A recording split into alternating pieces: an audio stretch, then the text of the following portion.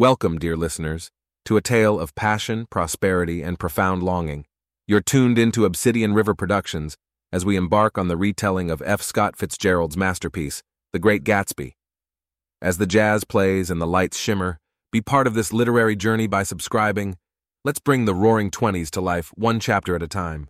In my younger and more vulnerable years, my father gave me some advice that I've been turning over in my mind ever since. Whenever you feel like criticizing anyone, he told me, just remember that all the people in this world haven't had the advantages that you've had. He didn't say any more, but we've always been unusually communicative in a reserved way, and I understood that he meant a great deal more than that. In consequence, I'm inclined to reserve all judgments, a habit that has opened up many curious natures to me, and also made me the victim of not a few veteran bores. The abnormal mind is quick to detect and attach itself to this quality when it appears in a normal person, and so it came about that in college I was unjustly accused of being a politician because I was privy to the secret griefs of wild, unknown men. Most of the confidences were unsought. Frequently, I have feigned sleep, preoccupation, or a hostile levity when I realized by some unmistakable sign that an intimate revelation was quivering on the horizon. For the intimate revelations of young men, or at least the terms in which they express them, are usually plagiaristic and marred by obvious suppressions. Reserving judgments is a matter of infinite hope.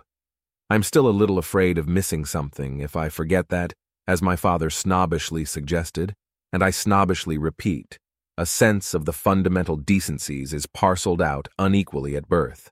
And after boasting this way of my tolerance, I come to the admission that it has a limit. Conduct may be founded on the hard rock or the wet marshes, but after a certain point, I don't care what it's founded on. When I came back from the East last autumn, I felt that I wanted the world to be in uniform and at a sort of moral attention forever. I wanted no more riotous excursions with privileged glimpses into the human heart. Only Gatsby, the man who gives his name to this book, was exempt from my reaction. Gatsby, who represented everything for which I have an unaffected scorn. If personality is an unbroken series of successful gestures, then there was something gorgeous about him, some heightened sensitivity to the promises of life, as if he were related to one of those intricate machines that register earthquakes 10,000 miles away. This responsiveness had nothing to do with that flabby impressionability which is dignified under the name of the creative temperament. It was an extraordinary gift for hope. A romantic readiness, such as I have never found in any other person, and which it is not likely I shall ever find again. No, Gatsby turned out all right at the end. It is what preyed on Gatsby, what foul dust floated in the wake of his dreams, that temporarily closed out my interest in the abortive sorrows and short-winded elations of men. My family have been prominent, well-to-do people in this Middle Western city for 3 generations. The Carraways are something of a clan, and we have a tradition that we're descended from the Dukes of Buccleuch, but the actual founder of my line was my grandfather's brother, who came here in '51, sent a substitute to the Civil War, and started the wholesale hardware business that my father carries on today. I never saw this great uncle, but I'm supposed to look like him, with special reference to the rather hard-boiled painting that hangs in Father's office. I graduated from New Haven in 1915, just a quarter of a century after my father, and a little later I participated in that delayed Teutonic migration known as the Great War. I enjoyed the counter-raid so thoroughly that I came back restless. Instead of being the warm center of the world, the Middle West now seemed like the ragged edge of the universe, so I decided to go east and learn the bond business. Everybody I knew was in the bond business, so I supposed it could support one more single man. All my aunts and uncles talked it over as if they were choosing a prep school for me, and finally said, "Why, yes," with very grave, hesitant faces. Father agreed to finance me for a year, and after various delays I came east permanently, I thought, in the spring of '22. The practical thing was to find rooms in the city, but it was a warm season, and I had just left a country of wide lawns and friendly trees, so when a young man at the office suggested that we take a house together in a commuting town, it sounded like a great idea. He found the house, a weather-beaten cardboard bungalow at $80 a month, but at the last minute the firm ordered him to Washington, and I went out to the country alone. I had a dog, at least I had him for a few days until he ran away, and an old Dodge and a Finnish woman who made my bed and cooked breakfast and muttered Finnish wisdom to herself over the electric stove. It was lonely for a day or so until one morning, some man, more recently arrived than I, stopped me on the road. "How do you get to West Egg Village?" he asked helplessly. I told him. And as I walked on, I was lonely no longer. I was a guide, a pathfinder, an original settler. He had casually conferred on me the freedom of the neighborhood. And so, with the sunshine and the great bursts of leaves growing on the trees, just as things grow in fast movies, I had that familiar conviction that life was beginning over again with the summer. There was so much to read, for one thing, and so much fine health to be pulled down out of the young, breath-giving air. I bought a dozen volumes on banking and credit and investment securities, and they stood on my shelf in red and gold like new money from the mint, promising to unfold the shining secrets that only Midas and Morgan and Maecenas knew. And I had the high intention of reading many other books besides. I was rather literary in college. One year I wrote a series of very solemn and obvious editorials for the Yale News, and now I was going to bring back all such things into my life and become again that most limited of all specialists, the well-rounded man. This isn't just an epigram. Life is much more successfully looked at from a single window, after all. It was a matter of chance that I should have rented a house in one of the strangest communities in North America. It was on that slender, riotous island which extends itself due east of New York, and where there are, among other natural curiosities, two unusual formations of land. 20 miles from the city, a pair of enormous eggs, identical in contour and separated only by a courtesy bay, jut out into the most domesticated body of salt water in the Western Hemisphere, the great wet barnyard of Long Island Sound. They are not perfect ovals, like the egg in the Columbus story. They are both crushed flat at the contact end, but their physical resemblance must be a source of perpetual wonder to the gulls that fly overhead.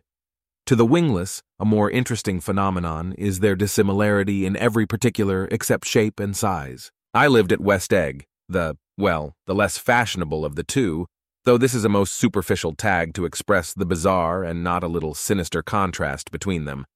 My house was at the very tip of the egg, only 50 yards from the Sound, and squeezed between two huge places that rented for $12,000 or $15,000 a season. The one on my right was a colossal affair by any standard. It was a factual imitation of some Hôtel de Ville in Normandy, with a tower on one side, spanking new under a thin beard of raw ivy, and a marble swimming pool, and more than 40 acres of lawn and garden. It was Gatsby's mansion, or rather, as I didn't know Mr. Gatsby, it was a mansion inhabited by a gentleman of that name. My own house was an eyesore, but it was a small eyesore, and it had been overlooked, so I had a view of the water, a partial view of my neighbor's lawn, and the consoling proximity of millionaires, all for $80 a month. Across the courtesy bay, the white palaces of fashionable East Egg glittered along the water, and the history of the summer really begins on the evening I drove over there to have dinner with the Tom Buchanans. Daisy was my second cousin once removed, and I'd known Tom in college, and just after the war I spent 2 days with them in Chicago.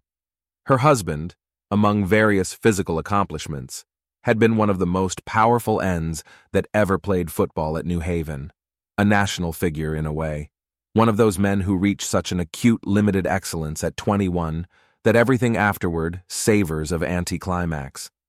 His family were enormously wealthy. Even in college, his freedom with money was a matter for reproach. But now he'd left Chicago and come east in a fashion that rather took your breath away. For instance, he'd brought down a string of polo ponies from Lake Forest. It was hard to realize that a man in my own generation was wealthy enough to do that. Why they came east, I don't know. They had spent a year in France for no particular reason, and then drifted here and there unrestfully wherever people played polo, and were rich together. "This was a permanent move," said Daisy over the telephone, but I didn't believe it. I had no sight into Daisy's heart, but I felt that Tom would drift on forever seeking, a little wistfully, for the dramatic turbulence of some irrecoverable football game. And so it happened that on a warm, windy evening, I drove over to East Egg to see two old friends whom I scarcely knew at all. Their house was even more elaborate than I expected, a cheerful red and white Georgian colonial mansion overlooking the bay. The lawn started at the beach and ran towards the front door for a quarter of a mile, jumping over sundials and brick walks and burning gardens. Finally, when it reached the house, drifting up the side in bright vines as though from the momentum of its run. The front was broken by a line of French windows, glowing now with reflected gold and wide open to the warm, windy afternoon, and Tom Buchanan in riding clothes was standing with his legs apart on the front porch. He had changed since his New Haven years. Now he was a sturdy, straw-haired man of 30, with a rather hard mouth and a supercilious manner. Two shining, arrogant eyes had established dominance over his face and gave him the appearance of always leaning aggressively forward. Not even the effeminate swank of his riding clothes could hide the enormous power of that body. He seemed to fill those glistening boots until he strained the top lacing, and you could see a great pack of muscle shifting when his shoulder moved under his thin coat. It was a body capable of enormous leverage, a cruel body. His speaking voice, a gruff, husky tenor, added to the impression of fractiousness he conveyed. There was a touch of paternal contempt in it, even toward people he liked, and there were men at New Haven who had hated his guts. "Now don't think my opinion on these matters is final," he seemed to say, "just because I'm stronger and more of a man than you are." We were in the same senior society, and while we were never intimate, I always had the impression that he approved of me and wanted me to like him with some harsh, defiant wistfulness of his own. We talked for a few minutes on the sunny porch. "I've got a nice place here," he said, his eyes flashing about restlessly. Turning me around by one arm, he moved a broad, flat hand along the front vista, including in its sweep a sunken Italian garden, a half-acre of deep, pungent roses, and a snub-nosed motorboat that bumped the tide offshore. "It belonged to Domain, the oil man." He turned me around again, politely and abruptly. "We'll go inside." We walked through a high hallway into a bright, rosy-colored space, fragilely bound into the house by French windows at either end. The windows were ajar and gleaming white against the fresh grass outside that seemed to grow a little way into the house. A breeze blew through the room, blew curtains in at one end and out the other like pale flags, twisting them up toward the frosted wedding cake of the ceiling, and then rippled over the wine-colored rug, making a shadow on it as wind does on the sea. The only completely stationary object in the room was an enormous couch on which two young women were buoyed up as though upon an anchored balloon. They were both in white, and their dresses were rippling and fluttering as if they had just been blown back in after a short flight around the house. I must have stood for a few moments listening to the whip and snap of the curtains and the groan of a picture on the wall. Then there was a boom as Tom Buchanan shut the rear windows, and the caught wind died out about the room, and the curtains and the rugs and the two young women ballooned slowly to the floor. The younger of the two was a stranger to me. She was extended full length at her end of the divan, completely motionless, and with her chin raised a little, as if she were balancing something on it which was quite likely to fall. If she saw me out of the corner of her eyes, she gave no hint of it.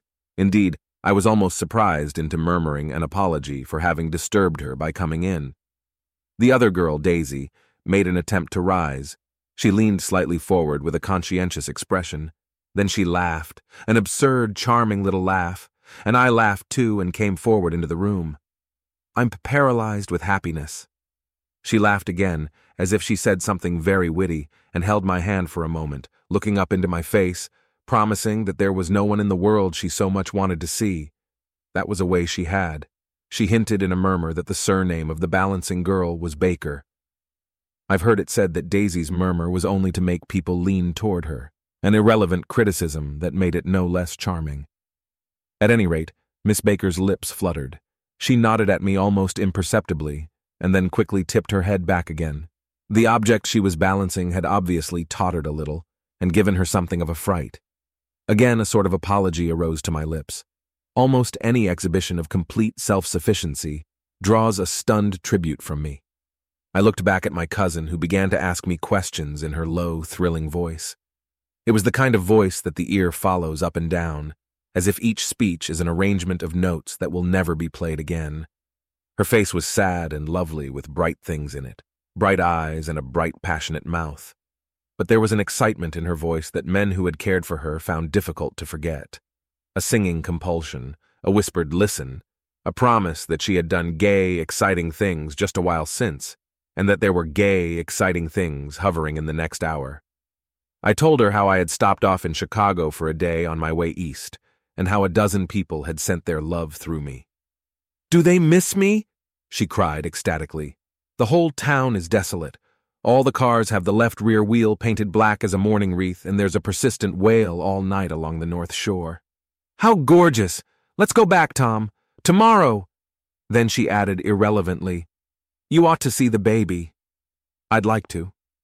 "She's asleep. She's 3 years old. Haven't you ever seen her?" "Never."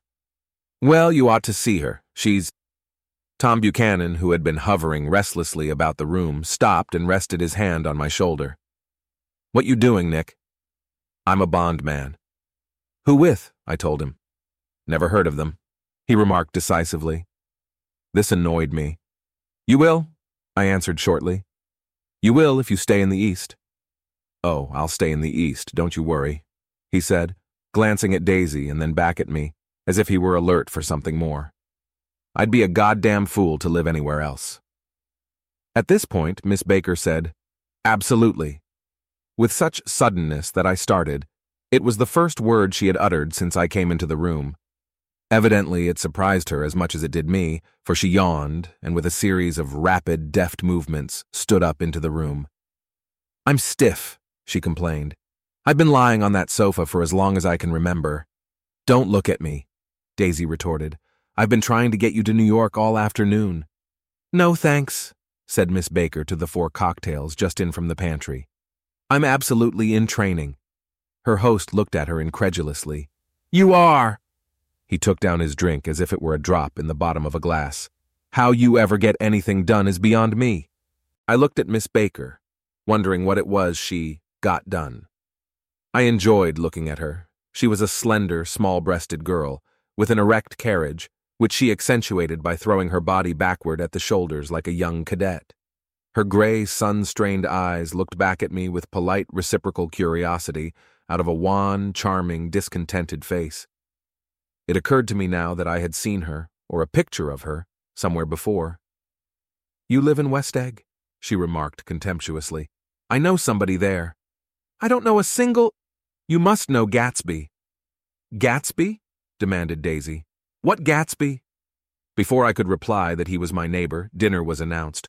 Wedging his tense arm imperatively under mine, Tom Buchanan compelled me from the room as though he were moving a checker to another square. Slenderly, languidly, their hands set lightly on their hips, the 2 young women preceded us out onto a rosy-colored porch, open toward the sunset, where 4 candles flickered on the table in the diminished wind. "Why candles?" objected Daisy, frowning. She snapped them out with her fingers. "In 2 weeks it'll be the longest day in the year." She looked at us all radiantly. "Do you always watch for the longest day of the year and then miss it?" "I always watch for the longest day in the year and then miss it." "We ought to plan something," yawned Miss Baker, sitting down at the table as if she were getting into bed. "All right," said Daisy. "What'll we plan?" She turned to me helplessly. "What do people plan?" Before I could answer, her eyes fastened with an odd expression on her little finger. "Look!" she complained. "I heard it." We all looked. The knuckle was black and blue. "You did it, Tom," she said accusingly. "I know you didn't mean to, but you did do it. That's what I get for marrying a brute of a man, a great, big, hulking physical specimen of a—" "I hate that word hulking," objected Tom crossly, "even in kidding." "Hulking," insisted Daisy. Sometimes she and Miss Baker talked at once, unobtrusively, and with a bantering inconsequence that was never quite chatter, that was as cool as their white dresses and their impersonal eyes in the absence of all desire. They were here, and they accepted Tom and me, making only a polite, pleasant effort to entertain or to be entertained. They knew that presently dinner would be over, and a little later the evening too would be over and casually put away. It was sharply different from the West, where an evening was hurried from phase to phase towards its close, in a continually disappointed anticipation, or else in sheer nervous dread of the moment itself. "You make me feel uncivilized, Daisy," I confessed on my second glass of corky, but rather impressive, claret. "Can't you talk about crops or something?" I meant nothing in particular by this remark, but it was taken up in an unexpected way. "Civilization's going to pieces," broke out Tom violently. "I've gotten to be a terrible pessimist about things. Have you read The Rise of the Colored Empires by this man Goddard?" "Why, no," I answered, rather surprised by his tone. "Well, it's a fine book, and everybody ought to read it. The idea is, if we don't look out, the white race will be utterly submerged. It's all scientific stuff. It's been proved." "Tom's getting very profound," said Daisy with an expression of unthoughtful sadness. "He reads deep books with long words in them. What was that word "Well, these books are all scientific," insisted Tom, glancing at her impatiently. "This fellow has worked out the whole thing. It's up to us, who are the dominant race, to watch out, or these other races will have control of things." "We've got to beat them down," whispered Daisy, winking ferociously toward the fervent sun. "You ought to live in California," began Miss Baker, but Tom interrupted her by shifting heavily in his chair. "This idea is that we're Nordics. I am, and you are, and you are. And—" After an infinitesimal hesitation, he included Daisy with a slight nod, and she winked at me again. "And we've produced all the things that go to make civilization, science and art and all that. Do you see?" There was something pathetic in his concentration, as if his complacency, more acute than of old, was not enough to him anymore. When, almost immediately, the telephone rang inside, and the butler left the porch, Daisy seized upon the momentary interruption and leaned towards me. "I'll tell you a family secret," she whispered enthusiastically. "It's about the butler's nose. Do you want to hear about the butler's nose? That's why I came over tonight. Well, he wasn't always a butler. He used to be the silver polisher for some people in New York that had a silver service for 200 people.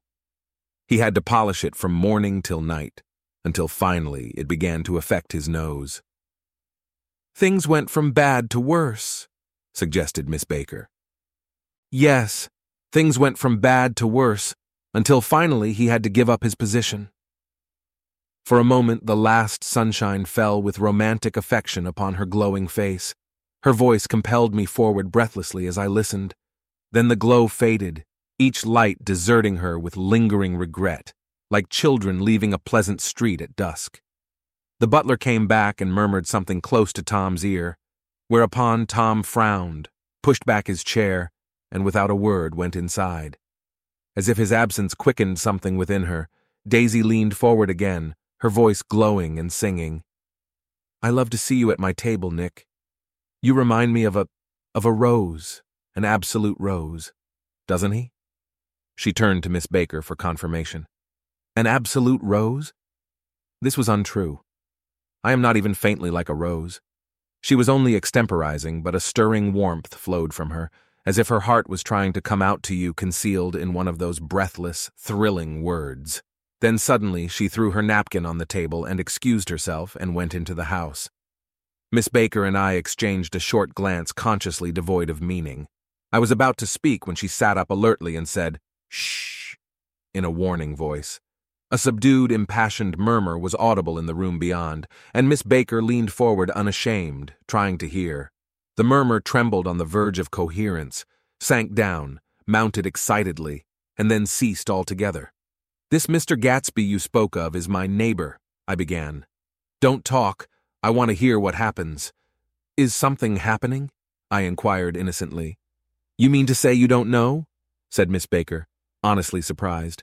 "I thought everybody knew." "I don't." "Why," she said hesitantly, "Tom's got some woman in New York." "Got some woman," I repeated blankly. Miss Baker nodded. "She might have the decency not to telephone him at dinner time, don't you think?" Almost before I had grasped her meaning, there was the flutter of a dress and the crunch of leather boots, and Tom and Daisy were back at the table. "It couldn't be helped," cried Daisy with tense gaiety. She sat down, glanced searchingly at Miss Baker, and then at me, and continued, "I looked outdoors for a minute, and it's very romantic outdoors. There's a bird on the lawn that I think must be a nightingale come over on the Cunard or White Star Line. He's singing away."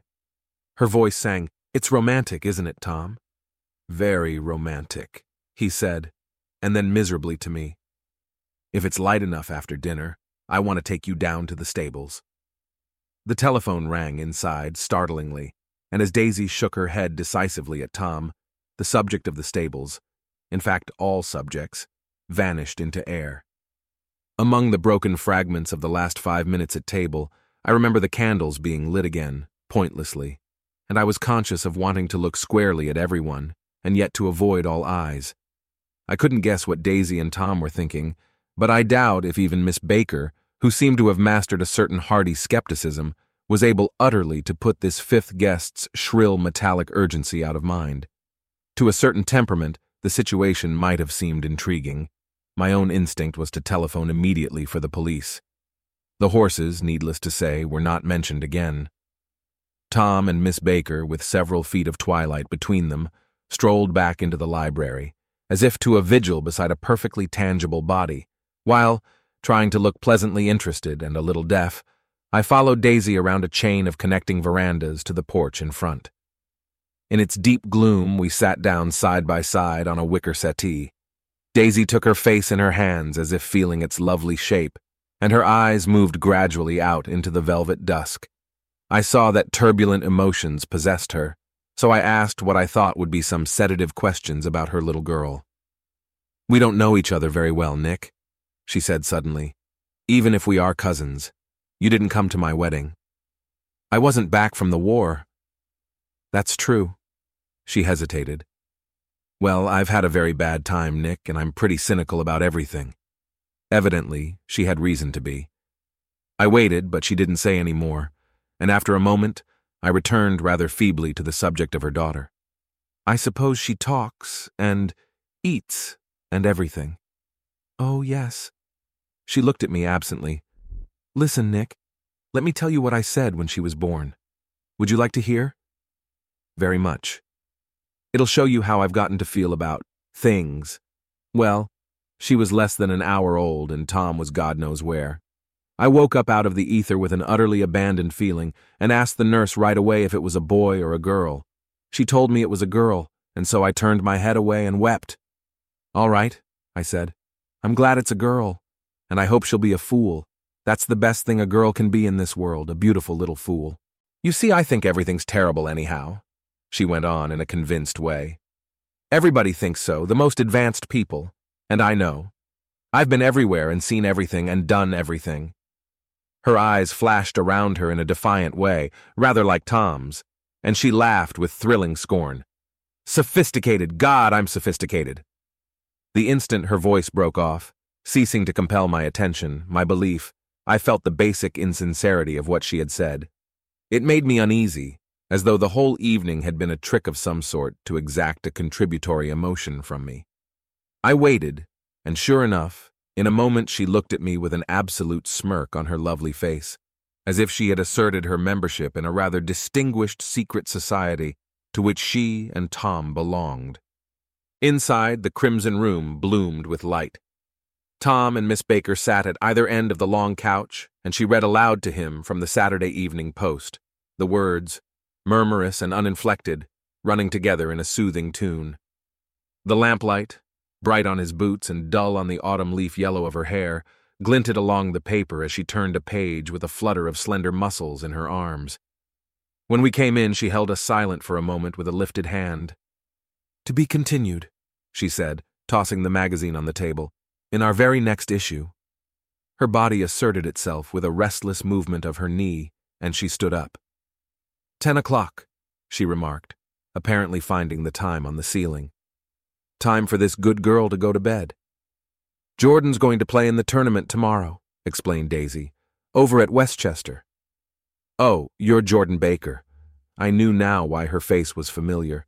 Its pleasing, contemptuous expression had looked out at me from many rotogravure pictures of the sporting life at Asheville and Hot Springs and Palm Beach.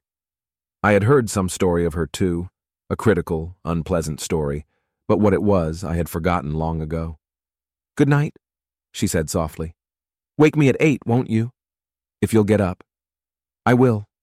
Good night, Mr. Carroway. See you anon." "Of course you will," confirmed Daisy. "In fact, I think I'll arrange a marriage. Come over often, Nick, and I'll sort of, fling you together.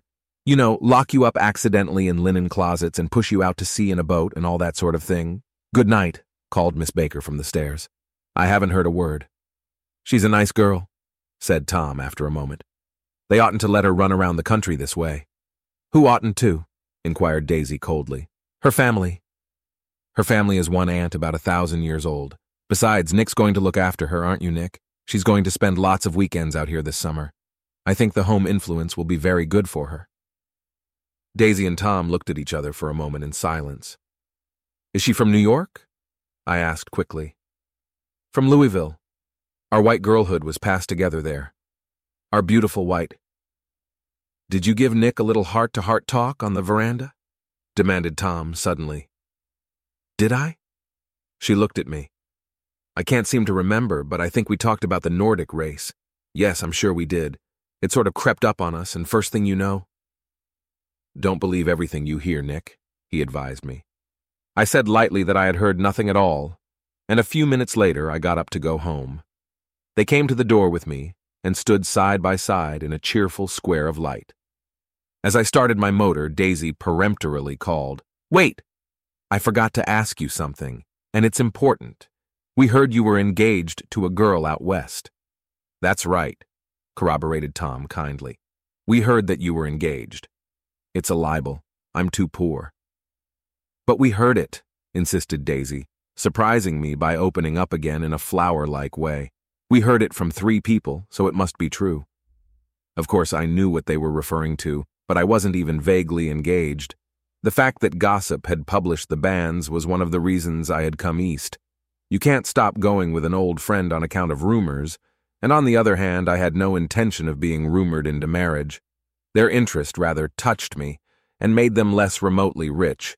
Nevertheless, I was confused and a little disgusted as I drove away. It seemed to me that the thing for Daisy to do was to rush out of the house, child in arms, but apparently there were no such intentions in her head. As for Tom, the fact that he had some woman in New York was really less surprising than that he had been depressed by a book. Something was making him nibble at the edge of stale ideas as if his sturdy physical egotism no longer nourished his peremptory heart. Already it was deep summer on roadhouse roofs and in front of wayside garages, where new red petrol pumps sat out in pools of light. And when I reached my estate at West Egg, I ran the car under its shed and sat for a while on an abandoned grass roller in the yard. The wind had blown off, leaving a loud, bright night, with wings beating in the trees and a persistent organ sound as the full bellows of the earth blew the frogs full of life. The silhouette of a moving cat wavered across the moonlight, and turning my head to watch it, I saw that I was not alone.